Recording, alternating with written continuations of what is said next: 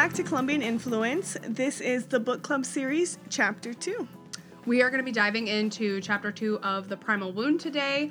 That is titled The Connection with the Birth Mother. So as we did last time, we're going to go through the sections that stuck out to us the most, talk a little bit about it, obviously not go into everything to give you guys a chance to read it yourselves, but just to kind of guide the conversation, add some discussion pieces to it. So let's dive in. Okay, so I think you had the first section. The mysterious link between mother and child was something that stuck out to you. What was that? So I had one little part that stuck out to me. It said, no matter how close they are to their adoptive parents, there is a space reserved for the mother who gave them birth. And this is kind of what I talked about in Chapter 1, how there was always that void, and I didn't know what it was until I was reconnected with my birth mom. And so I just wrote on here, I just agreed until recently I didn't understand why there was that void. So I've always agreed with that, but just until recently I didn't understand why there was that void. Interesting. And I don't know. And I think the void is still semi there, like I've talked about before, but it's true. There's always that space for your birth mom. I think what I'm hesitant to say but I mean, it's something that I can appreciate now more, especially like being so close with you, but also the way that some people refer to their birth mother or birth family is like first mom. Mm-hmm. And I think that's a really important thing that a lot of people don't even know about. It's actually something that Kate Lundquist also mentioned, is that her, way of raising her sons that are from Haiti is that like they grew up for a certain point with their birth mom, but they basically were like, it's kind of more referred to as their first mom. And it's so interesting. I think it just it provides space, which I really like. And again, I was hesitant to say I like this part about it because I mean, it's still heavy. It's still talking about this void that needs to be filled and everything. But I think that's something that can be maybe reserved for something more special than being just something that's painful. Because I didn't really have a ton of notes in the beginning. The first introduction, I kind of they talk a lot about the fact that the mother and baby are like psychologically one. It's not even that they're two separate beings. Like, I mean, for the first, portion of life is... Yeah, they were with each other for 40 weeks. Of course you're connected. Yeah, so I think that put a very specific label on it, and same with kind of how it's grown in you as you've grown up and everything. And I think they also talk a little bit about their, in that first section of the fear of rejection, which is really common for a lot of people as well. Let's see, the other section, I think this chapter just gets more interesting as you go, as far as things that I don't even want to say that I necessarily don't connect with, but it's more so they just go into a very wide description of certain things. So, and I think with you not searching for your birth mom or maybe not even wanting that in your lifetime, kind of makes this section a little bit harder to relate to. Because a lot of parts I was like, yes, Interesting, yeah. And you still agreed because obviously that's still deep in your mind. Like, yeah, that's my mom. That's, that's that void. And I felt that you still have a void. Something. There's an element. Yeah. That's a good point. I guess I hadn't really thought about it in that. Again, it's kind of just our element or our opportunity to compare our situations and being different in that way. Absolutely. It kind of points at those kinds of things of being something that one of us relates to and one of us doesn't. The part that's really prominent in this chapter is going over birth mother fantasies. That is the biggest section, I think, in this chapter. And I just thought this was really interesting. It's so funny because I didn't connect with this section that much. See, I didn't connect with it necessarily. it's a big I section. found it really interesting, honestly. Absolutely. Like, the birth mother fantasies section is these, like, a bunch of adoptees just kind of talking about, like, the types of fantasies that they have about their birth mothers or birth families. Generally, birth mother is what a lot of this is about. Partially just going back to the fact that the mother and the child is the being. One particular, I think, is mentioning that, well, my birth father was just someone that was with her at some point to whatever degree. And it's kind of limited at that point. So I think that's really where that comes from. And I would say these anecdotes that these adoptees talk about as envisioning their birth mothers, I feel like their point of view goes back to very much of like this childlike mindset. Probably because that is what they revert to as thinking about these kinds of things and their psychology of being like, I want my mom, you know. That's, you know, something that you envision a kid saying. And it's like these fantasies are drawn from a combination of that mindset and yet the excruciating pain of missing someone. Like everybody knows, adoptee or not, how you feel when you miss somebody. And I almost think that that's the best way to like pinpoint how that void is. Regardless of if it's daily or, like if it's just like, it's all the time, it's not quite as like, it's not bothering in your head. Like if you're missing a significant other, a parent or, well, you know, well, I guess in this case it is a parent, but missing anybody else that has been present in your life or like going through grief. It's the same kind of thing, but it's this mysterious element. And one thing is mentioned here is she also used to cry for her. Yet she couldn't understand why she would cry for someone I never knew. I think for me, that's really, because I didn't really underline really much of anything else in that section. It was really, it was really just that. I underlined the first sentence. Even if they had no conscious memory of her, many adoptees have fantasies about their birth moms. Which is, it's true. And we have this as a discussion question later on that we'll kind of go into deeper, you know, thoughts on, but that's what you said was so true. And kind of going into the next section, the difference between understanding and feeling, there was a part here where she said, I understand that she had to give me up, Mom, but why doesn't that make me feel any better? I underlined that too. Because I think that... Why does that not make me feel any better? Yeah, I think that is like, I think the mystery of uncovering, I don't know, I guess all of the deep emotions of it and everything is just, we're told all these reasons why, we're given the reasons why, or we're not, or we just kind of understand why some people do have to do that. We may not know our particular circumstances, and we get it, because like, if we had to go through that, if someone we loved had to go through that, we would understand their choice. But it doesn't make you feel any better. And right under that, it says, the baby doesn't care why she did it. The baby just feels abandoned.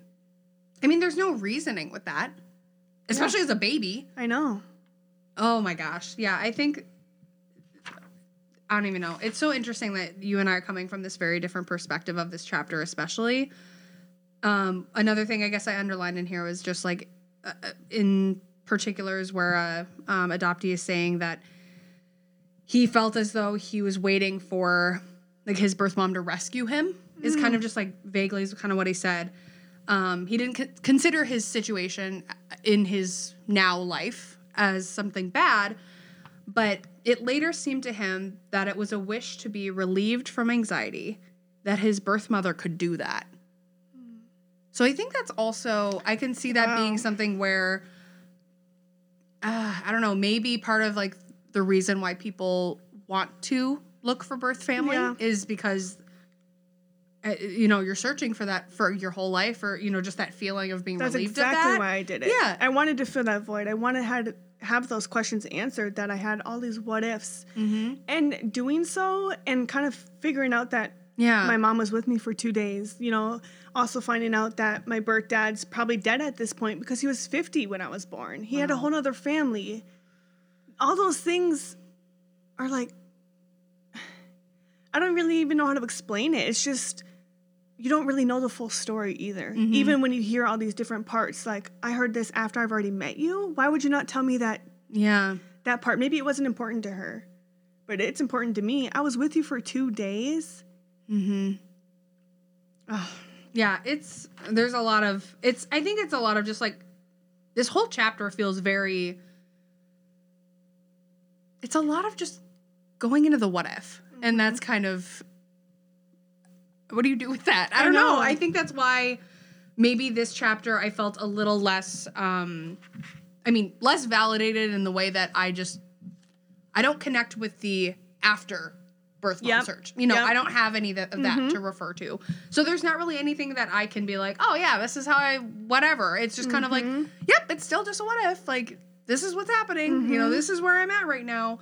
But it's really interesting just like the way that these people talk about the fantasies. Like, one person talks about like a fantasy that isn't necessarily, a positive one. Yeah. I think that's really interesting, but it's also... Can you relate to that mostly? Because this is kind of like one of our main questions, and we'll go back into the book on where we are, but what kind of birth mother fantasies did you have, if any?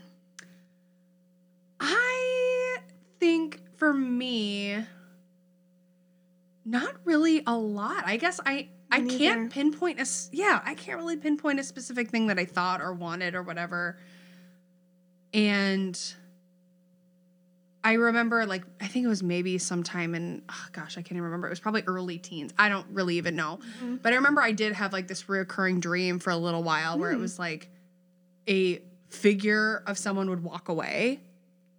And that's all that I remember. Like, that's all that I remember. But I remember I had a couple times where I'd just be like, someone's walking away and I feel a certain type of way. Like, you know how in dreams where you sometimes, if they feel too real, you wake up and you just feel that?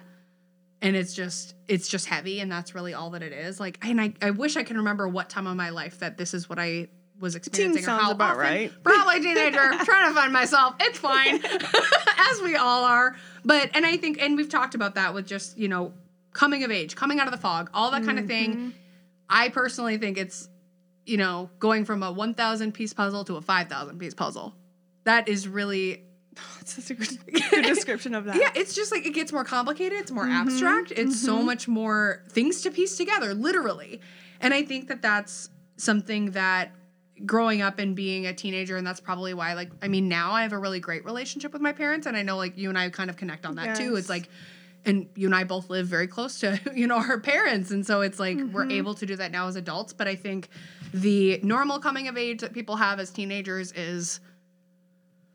there's a whole lot more to it that we have to add to as adults, which is kind of what makes it more of a challenge, too, because we're just continuously trying to form our identity and ourselves and be a productive person to society and all that kind of stuff while doing all of this. And that's really complicated. And I think a lot of people do also... I don't know if the birth mother fantasies is a way to validate themselves, because I could see that being... part of it, but you say that you didn't really ever do that. No, the only thing I can think of is seeing like a Latina woman walking by and be like, is that my mom? Yeah. Is that my birth mom? Is that my aunt? Like, what would it be like to be like in a household that only spoke Spanish, had bomb food all the time. No offense, Mom. But like super good like Latina food, like what we had on our live video, like the empanadas, the tamales, all of that. What would that be like? I think that's what I've kind of fantasized about, but it never really correlated with my birth mom. And I think, this is obviously, it might be a story for another day, but I feel like for me, it's more so the cultural essence of it. Absolutely. It's less so the specific person. Yeah. Because, I find a lot of joy in learning new cultures and things like that. So it's like, that is something I'm now at a point where I'm so excited to be able to go back, you and I go back to Colombia together and be able to actually experience it together. After this COVID. I'd say give us 2 years. We'll be in Colombia. Yeah, for absolutely. Sure. I think that's like really what I feel like I've been missing and haven't really had that really good opportunity to do. But I also don't know that I've been forgot ready you haven't for it. Been there. Yeah. Like, you don't even have to do the search. Just Yeah. being there in your own culture is an experience in itself. Well, and I mean, even going back to when I have visited Spain, I mean, we've done our 23andMe. There's a lot of European, like Portuguese and Spanish in me. So it's when I was in Spain, you know, that was when I dyed my hair darker. You talked about this. I felt so like at home. And even when I was in France, people were guessing that I was Spanish and speaking Spanish to me. I'm like, Shakira, I got nothing for you. I'm so sorry. And I guess kind of going back into that, like not trying to cut you off but going back to the attachment and bonding section, it was a little bit before what we were just talking about. But there was a part here, it says, I believe that it would be safe to say that most adopted children form attachments to their adoptive mothers. This is a kind of emotional dependence, which seems critical to their survival. I remember reading that too.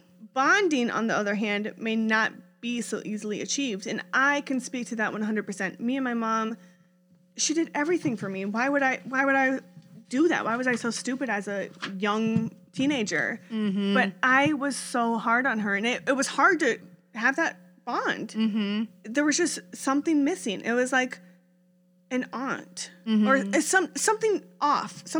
And we've gotten so close, and I love you, Mom, so much, and you've done so much for me, and I couldn't thank you enough for everything, but it was definitely hard as a teenager. And I know there's always that, it's always hard as a teenager, but I think it was especially hard. It was just as like, an adoptee. And I think it was more so just like, it wasn't necessarily always for me anyway, necessarily the verbal ways of that being a conflict. It was more so the internal emotional part for me that felt off. And you connect more, well, I wouldn't want to say connect more with your dad, but I was always a daddy's girl. I was too. Like, yeah, and you bonded easier with your dad, and I don't know why. Was that part of adoption? Was that because you were? Here, but there was somewhere that we read that was like a lot of times they bond more with the adoptive father, and I don't know if it's. I want to say it's in here somewhere, and saying that it's. I don't think it's this chapter, but it's somewhere. Yeah. It's like less risk, I think, to bond with your father because you're like, okay, you have less cards on the table. Like, this is fine. I think that's kind of part of where that comes from. Which is so interesting. So, I mean, we'll try to find that for sure. For sure. And we'll talk about it on our other chapters if we come across it. But I feel like that is a huge part. That you and I also both really get, too. Absolutely. Let's see. So, the next part for me, let's see. We did Birth Mother Fantasies. Mysterious Link we did, right? Or did we? Mysterious Link. The last thing I have is just confusion. Oh, yep. Confusion between love and abandonment. And I vividly remember, let's paint a picture here. So back in the spring when I first read this book, I was furloughed, and I would go and sit and lay on a blanket at the park. Those are the best times. Remember our picnic? I remember our picnic. It was donut picnic. Throwback. But I would, every single morning, because I was getting my way through this book and I was working on my, identity with my therapist at the time, and I would go and bring my book, bring some water, get some sunscreen, lay out on a blanket at this park near my apartment for 2-3 hours a day and just read this book, bring a pen, and just go all out. And I vividly remember turning this page, the top of this page, this next section, being confusion between love and abandonment. And this first paragraph is just saying, let's see. Just get right to the main point. Should I get to okay. Yep. You know exactly where you're looking at. It's underlined, and then it's at the top, too. Okay, I'll skip over the first part of the paragraph, but the middle of the paragraph goes to, the idea that the birth mother loved the baby so much that she gave him away is a non sequitur so far as the child is concerned. There is an equation here. Love equals abandonment. And you have said that to me so many times, and until I've read it the second time, it clicked. I don't even know. I literally, as I was sitting in the park, oh my God, that is what happened. I was like, I cannot believe it just clicked, and I was just stunned. And this has so much to do with relationships, friendships. Oh my God, yes! Boyfriends, girlfriends, whatever the case may be. This is huge. This is the biggest like piece for me where I'm like, oh no. It's just kind of like, okay, I guess I got to work on that. Cause I just never got a place to, you know, pinpoint what that meant. Yep. That was life-changing for me. And just, I think in the way that people can now, at least I hope we can bring awareness to the fact that, especially adoptive parents, I think that is a very powerful position for even if you are in a very nurturing family, like we were, all of those good things, you can be the best parent in the world. There's still going to be this element of all of this and the primal wound that exists. And maybe somehow reshaping that idea of we loved you so, or they loved you so much, and that's why they gave you up. Like that's such. It's just, I think just like reframing that is really important. Can get out. Yeah. And that's such an easy way to put it. Yeah. And I think it's been like the easy way to. And that's what I told you when we first met. That's what I've been told. And I'm like, that makes sense. You know, she did love me. And then the deeper I'm looking at it, like, the heck? Like, it's just like, I feel like it's almost a cop-out. Now that I'm kind of here, I'm just like, okay, can we talk about like actually what's going on and not be so wishy-washy? Because, you know, it just, there are a million reasons. Absolutely. There probably are a million reasons. There isn't just one, and it's not because they just loved you. Yeah. So, poverty, hurt. I mean, sexual assault, addiction, anything like that. There's so many things. It could be all of them, literally all of them at once. I don't even know. There's just, again, I just feel like this is such a important thing that we need to work to reframe because I think it's impacted both of us so harshly, and that I'm so like changed by reading this. I was at that park being like, oh my God, just audibly, and people with their dogs were like, what's going on? Like, is she okay? And I'm just like, no, I'm not okay. Come read this book. It's crazy. Listen to my podcast. Abandonment, like, get it out of there. Yeah, it was just like this in particular, like that's kind of nearing the, you know, end of the chapter and everything, but that just, I will never forget that. And I will never forget the first time that I read that because it just opened my eyes. Absolutely. And I don't think, I definitely underlined that same thing because the more you talked to me about it, I'm like, oh my gosh, it opened my eyes to that. And I never in a million years thought that would be the case, but it is. It's so interesting how obvious it is now that we know it or now that it's been kind of pointed out to us. Other than that, I think kind of going back to our questions that we had, so we talked about birth mother fantasies. So this, I guess, is kind of more towards me between the two of us. Yeah. I mean, everyone else has their own stories and the discussion is open for everyone. But if you've done the work to meet your birth family and had any type of resolution, how did that make you feel? And then also, did you only search for your birth mom? This was a question kind of in the book, which is very interesting to me. Did you only search for your birth mom, or did you want to search for your whole family if possible, or your birth father? Like, who was the specific person you wanted to search for? And for me, it was just like, I started with my birth mom because that's who I knew. I knew my dad had his own family, his own wife, kids. Oh, okay. You know, I knew he was much older. And so I just knew he wouldn't want anything to do with me. I knew he would want no part of me. And so I didn't even want to kind of go down that road. Did you ever? No. Oh, okay. And she doesn't even know his name. Oh, that's right. And so there was no leads on what I could do or where I could go. So that already was like a dead end for me. And I didn't want to go down that and feel hurt and already kind of, what's the right word? Describe that again. Just finding him and then being told like... Rejected? Is it like the fear of rejection kind of? Or? Yes, but that's not what I'm looking for, but in that sense. And so doing so, I searched for my birth mom. And with that resolution, I filled that void. I filled those different feelings. Yes. And I've also opened up a million more questions. And I think that's a hard part and a thing that most people don't talk about. You do have so many more questions coming up. You know, these little things like, did you miss my graduation? You missed this. You missed this. All my birthdays. Like, did you think about me? What are you like? What is life like there? What would it be like if I was there? You know, all these different things. So I only searched for my birth mom, and I think that's just the way I did it. And I found out that I have a half brother, but she didn't have any family either. So I think while doing so, you could definitely find more family, but in my case, there was none. And I think going back to the fantasies, part of this is I've also thought about with my mental health and, you know, the huge downfall I had when I was a teenager. How would have this been if I was in Colombia? Yeah. Would have they been able to afford glasses? I needed glasses when I was in 4th grade. You know, therapy, different medications that I was on. Or was that all just part of adoption? That's what I always wondered too. Would I have ever had that? Yeah. No, I always wonder that too. It's just like, how does that actually... I mean, glasses I would have had.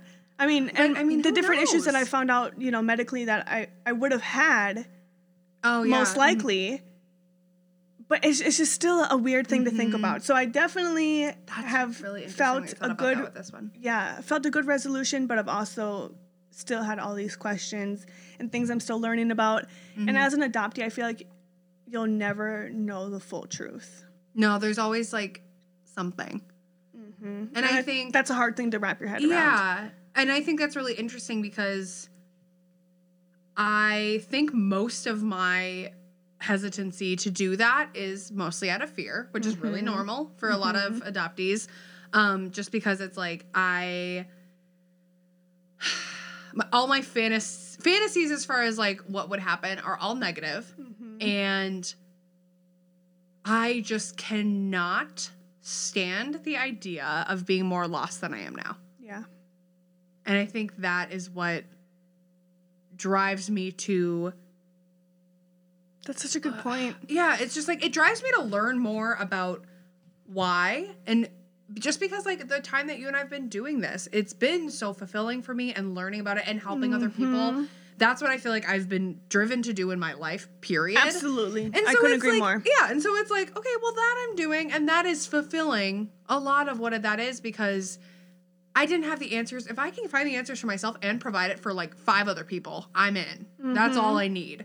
But it's like the idea of going into that idea or going into a search is so just, what if this gets worse? But do you ever think of what if it could get better? No. What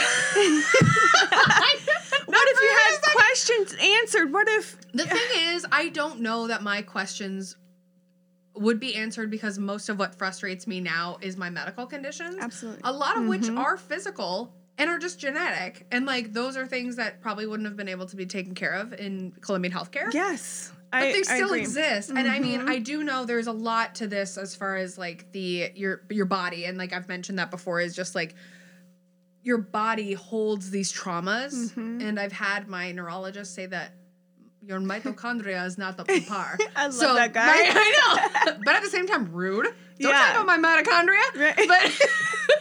But like, it was just kind of an element of that. And he had said, like, your body can hold your trauma and create these problems. I'm like, that's not fair. Dang it. Okay, so it's like a double-edged sword, at least for me. I don't really know. It's like, I just feel like those kinds of answers I have as far as, because I've been told, like, I don't know, the muscle condition that I was treated for in high school and had surgeries for, that was a huge mystery and a huge pain for my mom and I to deal with in a small town because they had so few, like, athletic doctors and stuff, and it was just...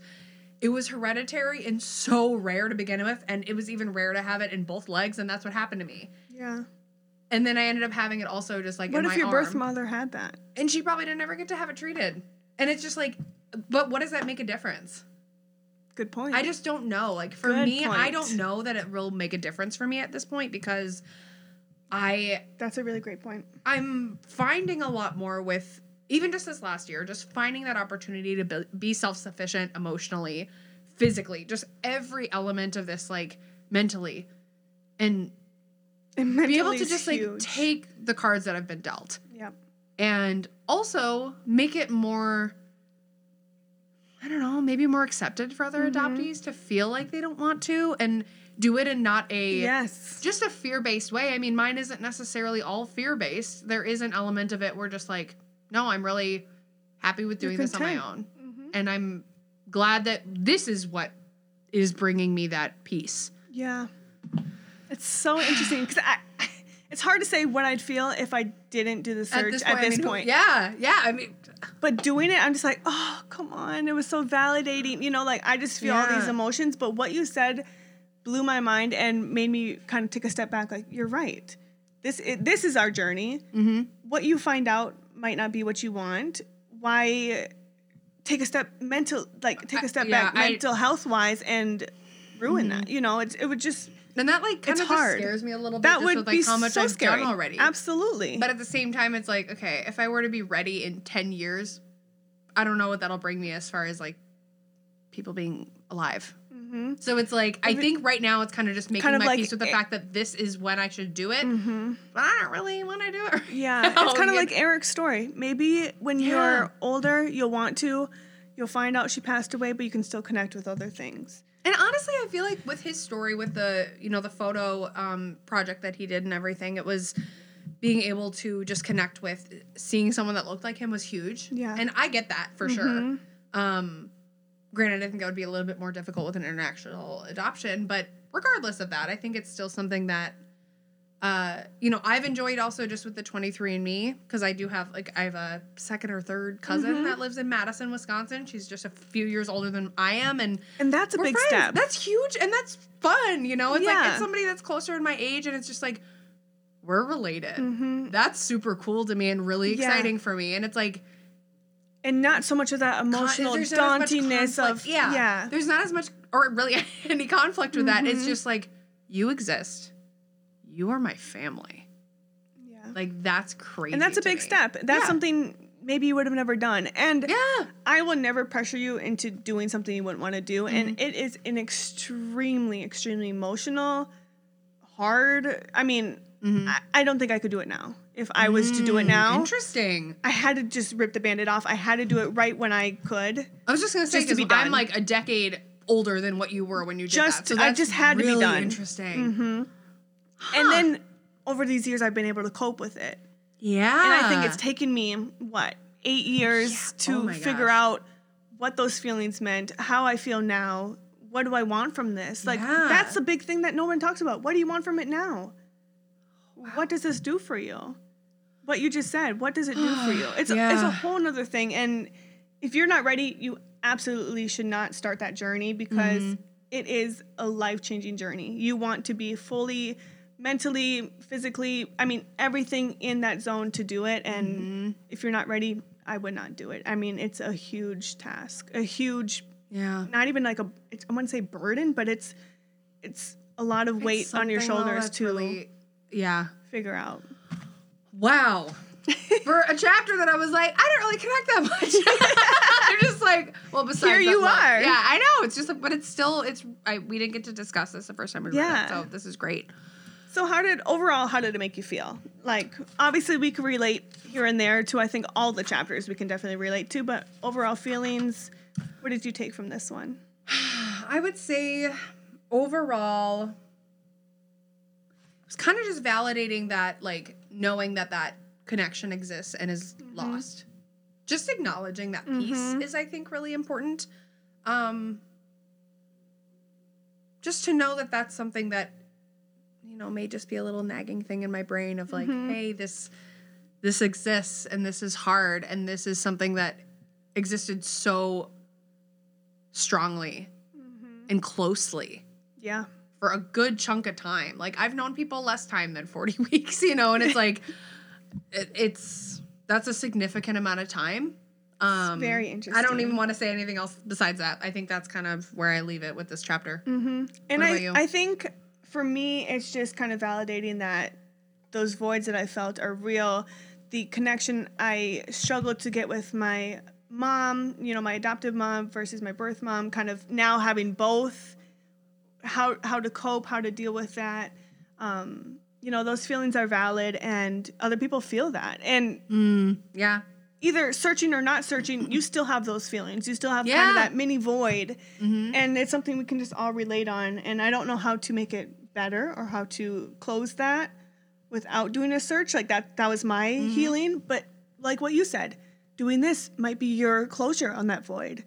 Listening to our podcast might be the closure on that void for you. I don't know. Or leading you to the next path. Absolutely. As far as getting that I don't know, either the validation or the motivation to actually start doing it. And we have had people tell us that, like, listening to our podcast has been an inspiration for them to do it. And we love you guys so much. I Like, know. literally, those That makes my messages. day. Yes.